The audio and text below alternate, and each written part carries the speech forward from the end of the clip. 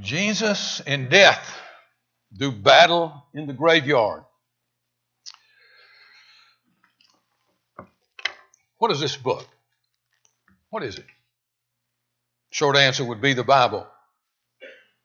Thinking about it, most of us would answer, it is the written Word of God. All of us, whether we believe it is the Word of God or not, are forced to say it claims to be the Word of God. Well, what happens is this, if this is the Word of God, if this is the voice of God, what happens when God speaks into our world? That's just what this book does. Wherever we are, whatever we're doing, when we encounter the words of this book, we are hearing the voice of God in the world where we are, wherever we happen to be at that moment. Whether, in Israel, whether they were in Jerusalem, whether they were in Egypt, whether they were in Babylon, here came the prophet saying, "Thus saith the Lord." They didn't say, "Thus I say to you." Thus saith the Lord. It was the voice of God in their world. We've seen on 2 previous Sundays that the 11th chapter of John is first about Jesus' interaction, as the chapter opens, about Jesus' interaction with his disciples. And then his interaction with 3 people, 2 sisters and a brother who lived in Bethany. They were friends of Jesus. The sisters had sent him a message saying that his dear friend Lazarus was deathly ill. Now, all through John, we have seen in every chapter the claims of Jesus to deity. That he is the very Word of God, the very voice of God. And this morning, that's how I want you to think about him. Just the voice of God. So what was this voice of God doing in this story recorded by John in chapter 11? How did the voice of God respond to his friends in Bethany? First, he was doing what the voice of God always does. He was making claims. He was instructing his disciples and Martha and Mary. We'll call this the omniscience. As he instructs, as he teaches, as he makes these claims, we'll call this the omniscient, all-knowing voice of God. It's that voice of God that instructs his people. Since I was in college, I've had a short list, still have a list. It's not the same one I had in college. Most of the people that were on that list are home in glory now. But that list, short list, were men and women that I held in high regard. They weren't omniscient. They didn't know, they didn't have God omniscient, but they had tremendous wisdom. And they knew God's Word. And I would go to them and seek their wisdom, especially when I was in a hard time or making decisions. I sought them out. Sometimes I've flown across the country just to meet with someone and talk to them and say, "What can you tell me? How can you help me?" Martha had sent Jesus a note. That's what she was doing. It was really a prayer. She was seeking him. Now, if she wouldn't have said, I want his wisdom, not at that point, her brother was dying. What did she say? She just said, he's sick, knowing that Jesus would come and do what he did with every sick person. He would heal that person.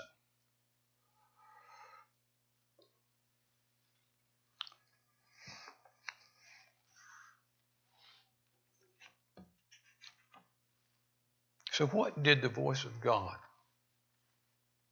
We already know the story. We've looked at it on 2 previous occasions. What did the voice of God say? He didn't get there until after Lazarus had died. Good. Let's look at those verses for just a moment. In John 11:21, Martha said to Jesus, Lord, if you had been here, my brother would not have died. Even now I know that whatever you ask from God, God will give you. Jesus said to her, your brother will rise again. Martha said to him, I know he will rise again in the resurrection on the last day. Jesus said to her, I am the resurrection and life. Whoever believes in me, though he die, yet shall he live. And everyone who lives and believes in me shall never die. Do you believe this? What was the voice of God doing in Martha's world? He was instructing, teaching, making claims. He taught her that her brother would rise again. He taught her that he was the resurrection and the life. He taught her that whoever believed in him would never die. Making claims and instructing. That's what the omniscient voice of God does all through Scripture. We could spend the next month looking at these, 24 hours a day. It's all through Scripture. Go to Moses' encounter, the burning bush. You know about Moses and the burning bush? He was far away from Egypt. That was a past life. But there's this burning bush that won't burn up. And he stops and he goes to that bush. And God speaks to him. In Exodus 3:6, it's there on your scripture sheet. And he said, I am the God of your father, the God of Abraham, the God of Isaac, the God of Jacob. And Moses hid his face, for he was afraid to look at God. Do you understand what God was doing at the burning bush in the wilderness with Moses? This was the voice of God speaking into Moses' world. How did he introduce himself? He made a claim. What was the claim? I am the God of your father. I'm the God of Abraham. I'm the God of Isaac. I'm the God of Jacob. When we pray in this room, thousands of years later, what do we sometimes say? It's in several of our prayers. We pray, we know who you are, Lord. You're the God of Abraham, Isaac, and Jacob. Where did we get that? Did we just get together and say, this would be a good idea to pray this? We got it from the many times God made that claim in Scripture. We got it from the voice of God speaking into our world. The voice of God was teaching us who He was and who He is. After that, He instructed Moses. He made a claim, then He instructed Moses. Go back to Egypt. Lead my people out of slavery, out of Egypt, to the land that I promised Abraham.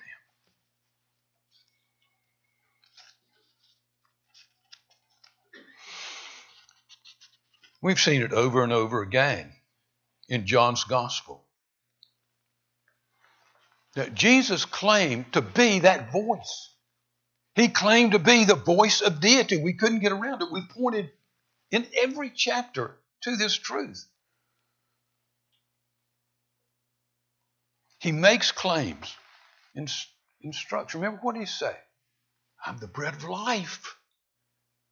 And talked about what that meant. I'm the light of the world. I'm the resurrection. He makes the claims, and then he instructs.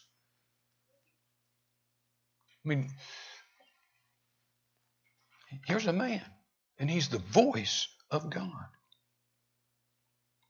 In Matthew 5:21, look at that on your scripture sheet. I just picked out a place at random in His providence. You have heard that it was said to those of old, you shall not murder, and whoever murders will be liable to judgment. But I say to you that everyone who's angry with his brother will be liable to judgment. Whoever insults his brother will be liable to the council, and whoever says you fool will be liable to the hell fire. So if you're offering your gift at the altar, and there remember that your brother has something against you, leave your gift there before the altar and go. Be reconciled to your brother, and then come and offer your gift. You know what? This is the Sermon on the Mount, isn't it? Jesus is off on the mountain praying. The voice of God, the omniscient voice of God, was speaking. And he quoted the voice of God in the Old Testament. He says, you have heard it was said, you shall not murder. Jesus was quoting what God told Israel at Sinai. But Jesus put himself on the same level of God by saying, you have heard, you shall not murder. But I say to you. He didn't say, well, let me explain what God was saying there. No. He said, but I say to you. This is another claim to deity. We usually walk right past it and don't see it. He's explaining in depth the teaching that God had given Israel. When you hate a man in your heart, it's the same as murder. The voice of God was giving instruction. I love that about Scripture, about God's Word. It's the voice of God instructing us, instructing me about who I am and who He is, instructing us about the world around us. It was in this Word, it was from the voice of God that I first learned that I was a sinner. That I first learned that God had come in the flesh.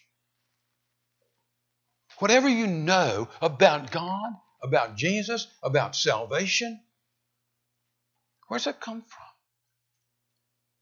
Did you just assimilate it out of the atmosphere? No. It came from the voice of God speaking into our world. Now, sometimes we don't like this. In a Thursday morning Bible study recently, Blake made the observation that we do not like anyone telling us how we should live our lives. Parents that have teenagers, you know, they don't like you telling them how to live their lives. And it's not just teenagers, they're like that at 2 years old. They don't want you to tell them. Husbands don't like wives telling them what to do. Wives don't like husbands telling them what to do. We don't even like our friends telling us how to live. Why? We want to be autonomous. This is my life. Thank you very much.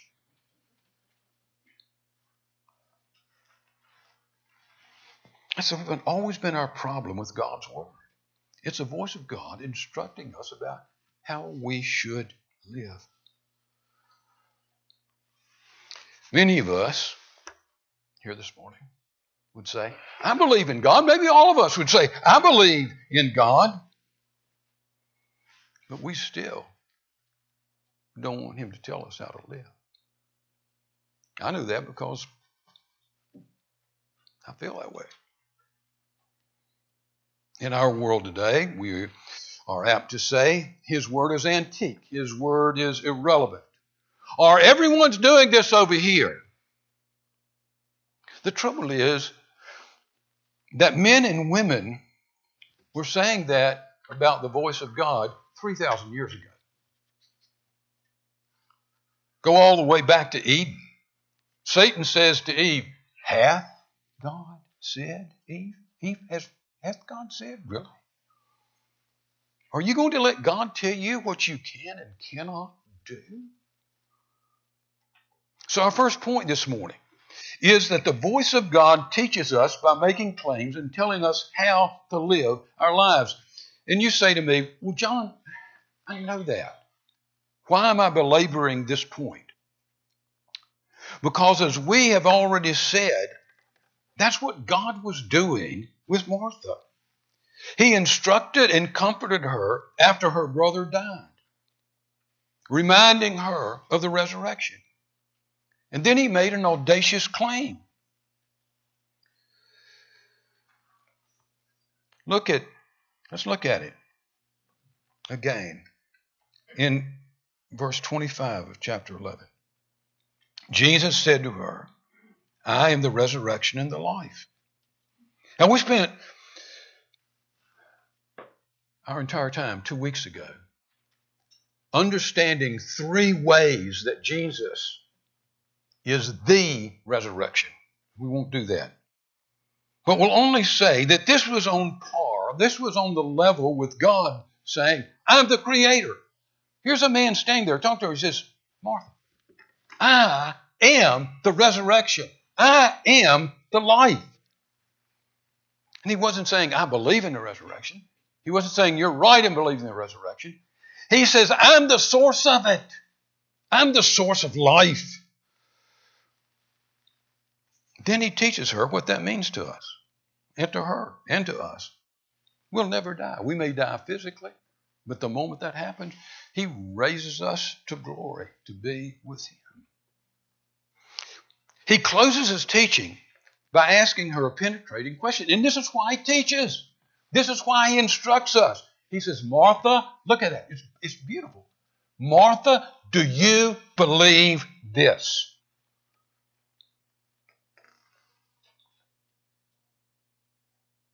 That's really what's happening here this morning, isn't it?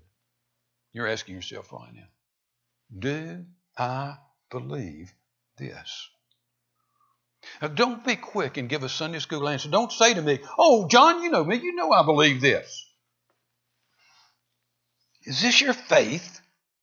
Have you bowed the knee to the voice of life? Have you bowed your knee to Jesus? Have you said, yes, Jesus?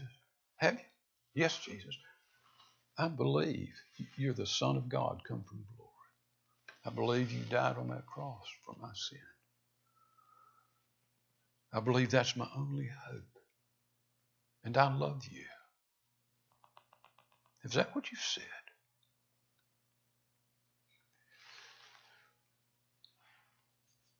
Don't say it too quickly, as there's a second question that proves whether you're telling the truth or not. Let me ask you a question. Does your work, does your daily life at home, does your daily life with your family, does your daily life at work, does your daily life at play look like a life that is following the directions of the voice of God? Does it? And you say, well, Sartell is really asking some tough questions. No, I'm not asking questions. Jesus is. And I know it because he asked them to me all week. And if I lived with it all week, you're going to live with it this morning.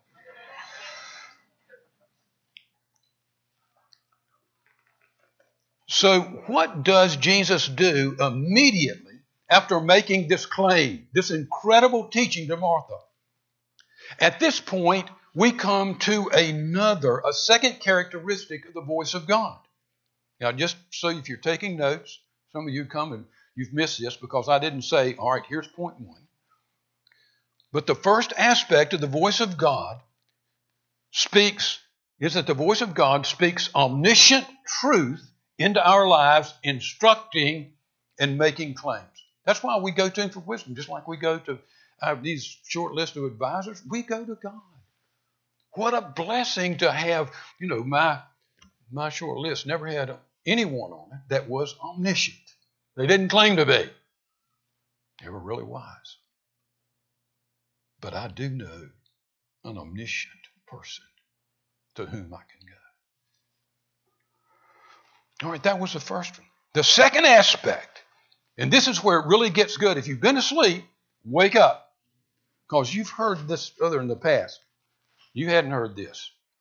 This second aspect is that the voice of God commands with omnipotent power. He goes to the grave of Lazarus. He has a stone removed. That would have been a stone that sealed either a natural cave or a room that had been carved out of a rock. It sealed it. Maybe there were several, as the scholars say, that it was prevalent at that time for to have a cave like that and have several niches and have a family burial place. Well, he says a stone to be moved, and Martha, being the person she was, you know her, she said, "Don't do that, Jesus. He's been dead 4 days. This is embarrassing." He's been dead 4 days. The ESV, I love this. The ESV says there'll be an odor. That's not what the Greek says. I mean, that's making it for us polite people. She really said, the Greek word says, he stinketh. There's a stench. Well, he didn't answer that. Martha said, he turned to Martha and said, Martha, I just gave you, from my omniscient knowledge and wisdom, I just gave you instruction. I told you, if you believed, you would see the glory of God. What happened next? Well, the disciples were there. We know that because they went with him to Bethany. That means the Apostle John was there. He not only records what Jesus said, but he records how he said it. Look at it. He cried with a loud voice. Now I want to ask you a question. Have you ever seen anyone stand next to a tomb or next to a sepulcher and talk and call the person's name, Fred, come out? I've never seen that in my life, even from people that are insane. It says Jesus shouted with a loud voice, Lazarus, come out! Why the loud voice? This was the Son of God. He could have whispered it, and Lazarus would have come. He didn't need to raise his voice. No.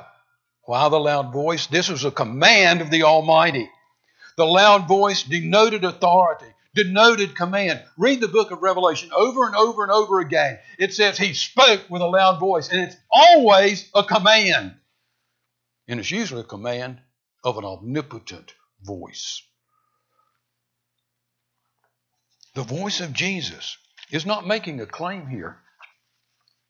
The voice of Jesus is not teasing Lazarus come forth. He wasn't making a claim. The voice of God was not teaching here. He wasn't instructing. The voice of Jesus, the omnipotent voice of God, is commanding an inanimate body to live. This command does not depend on Lazarus doing anything. It does not depend on Lazarus exercising any faith. It does not depend on Lazarus somehow willing himself to live again.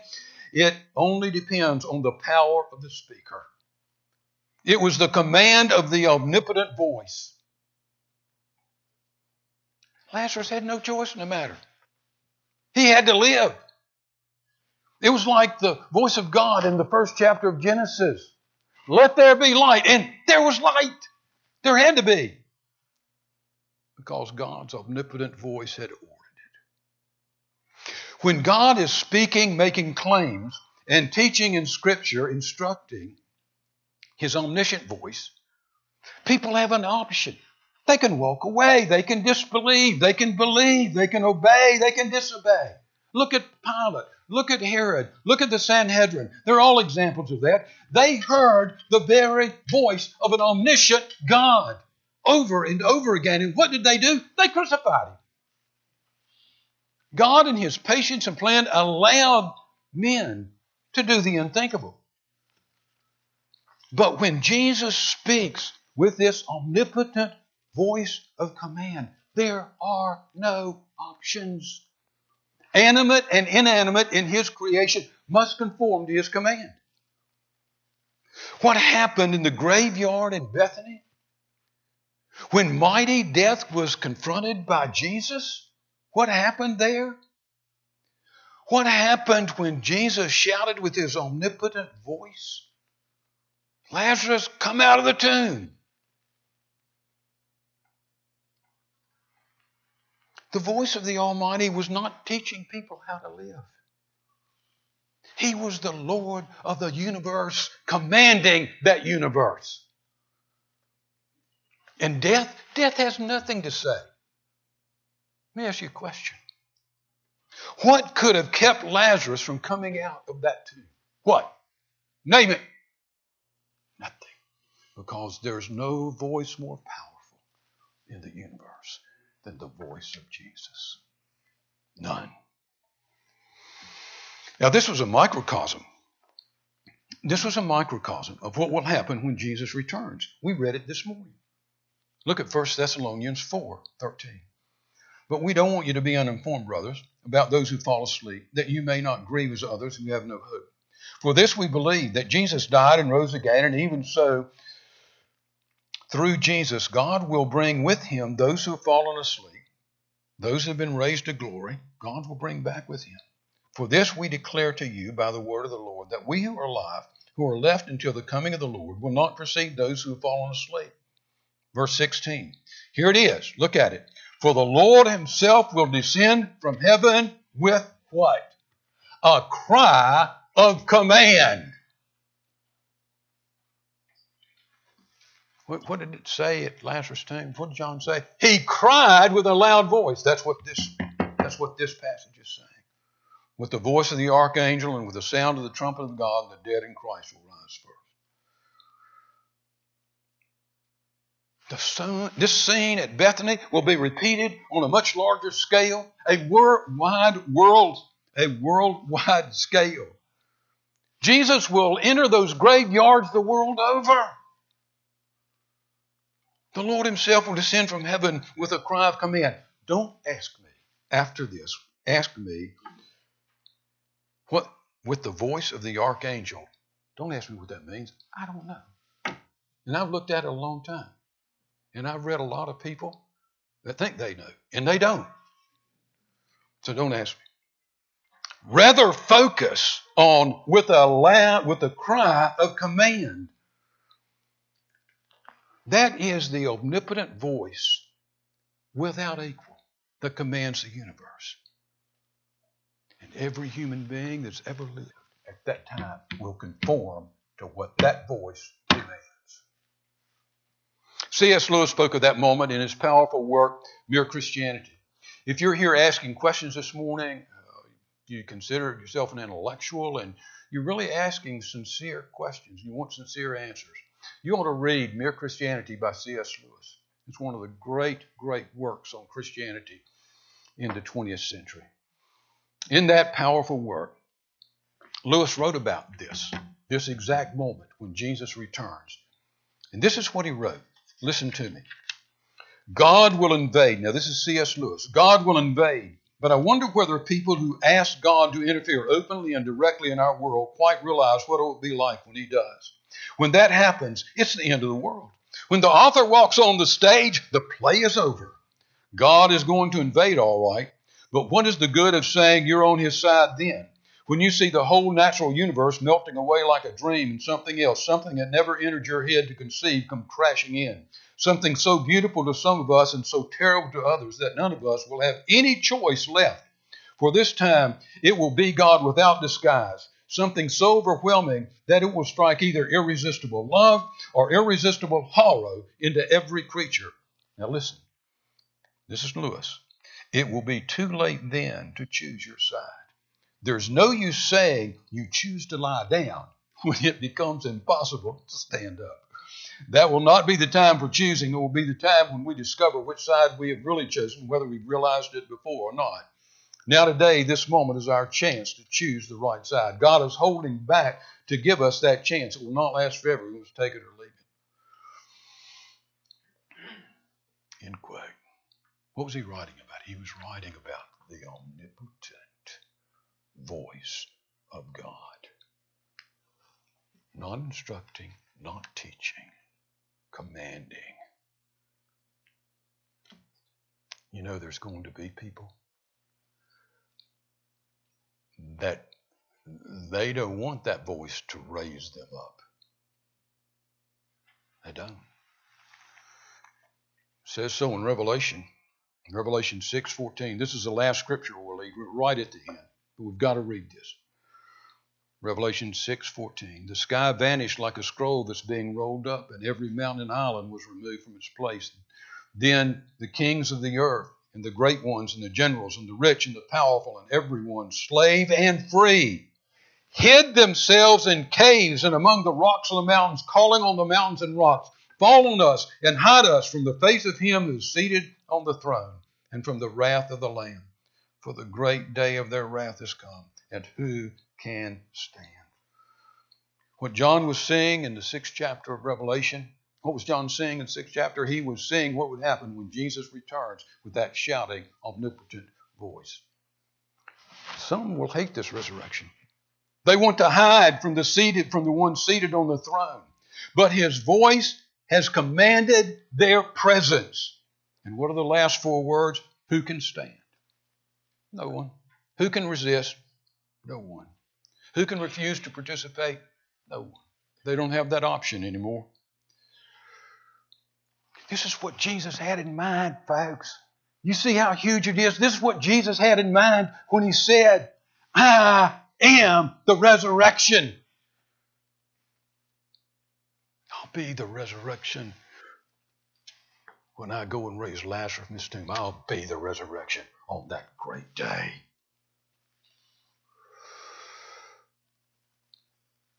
This whole scene in Bethany was pointing to the resurrection at the end of history. He was warning all of us. This is coming. It will happen. Everyone in this room has heard the omniscient voice of God, the all-knowing voice of God that claims and instructs. We've heard the omniscient voice of Jesus instructing, making claims. We've heard the omniscient truth proclaimed to us by the Holy Spirit. None of us, not a person, no matter how young you are, no matter how old you are, not a person in this room can say, I haven't heard that voice. You've heard it. You've heard it. We all have. One day next week, or maybe 100 years from now, maybe 500 years from now, we will hear the voice of God, and it will not be the omniscient voice of instruction and teaching. It will be the voice of omnipotent command. Command to appear before him for an accounting. There'll be no bail arrangement. You will have no choice but to appear. Some will run to that voice with incredible joy. They can stand before God saying, I plead the blood of Jesus Christ, my Savior. That's why we come to this table this morning. If you have sat there this morning and you know Christ, don't you fear that day. You'll run. You can't help it. You'll run to that voice with the greatest joy you've ever known. Others will want to flee with all their might. But there'll be no fleeing. Not on that day. Our hymn is a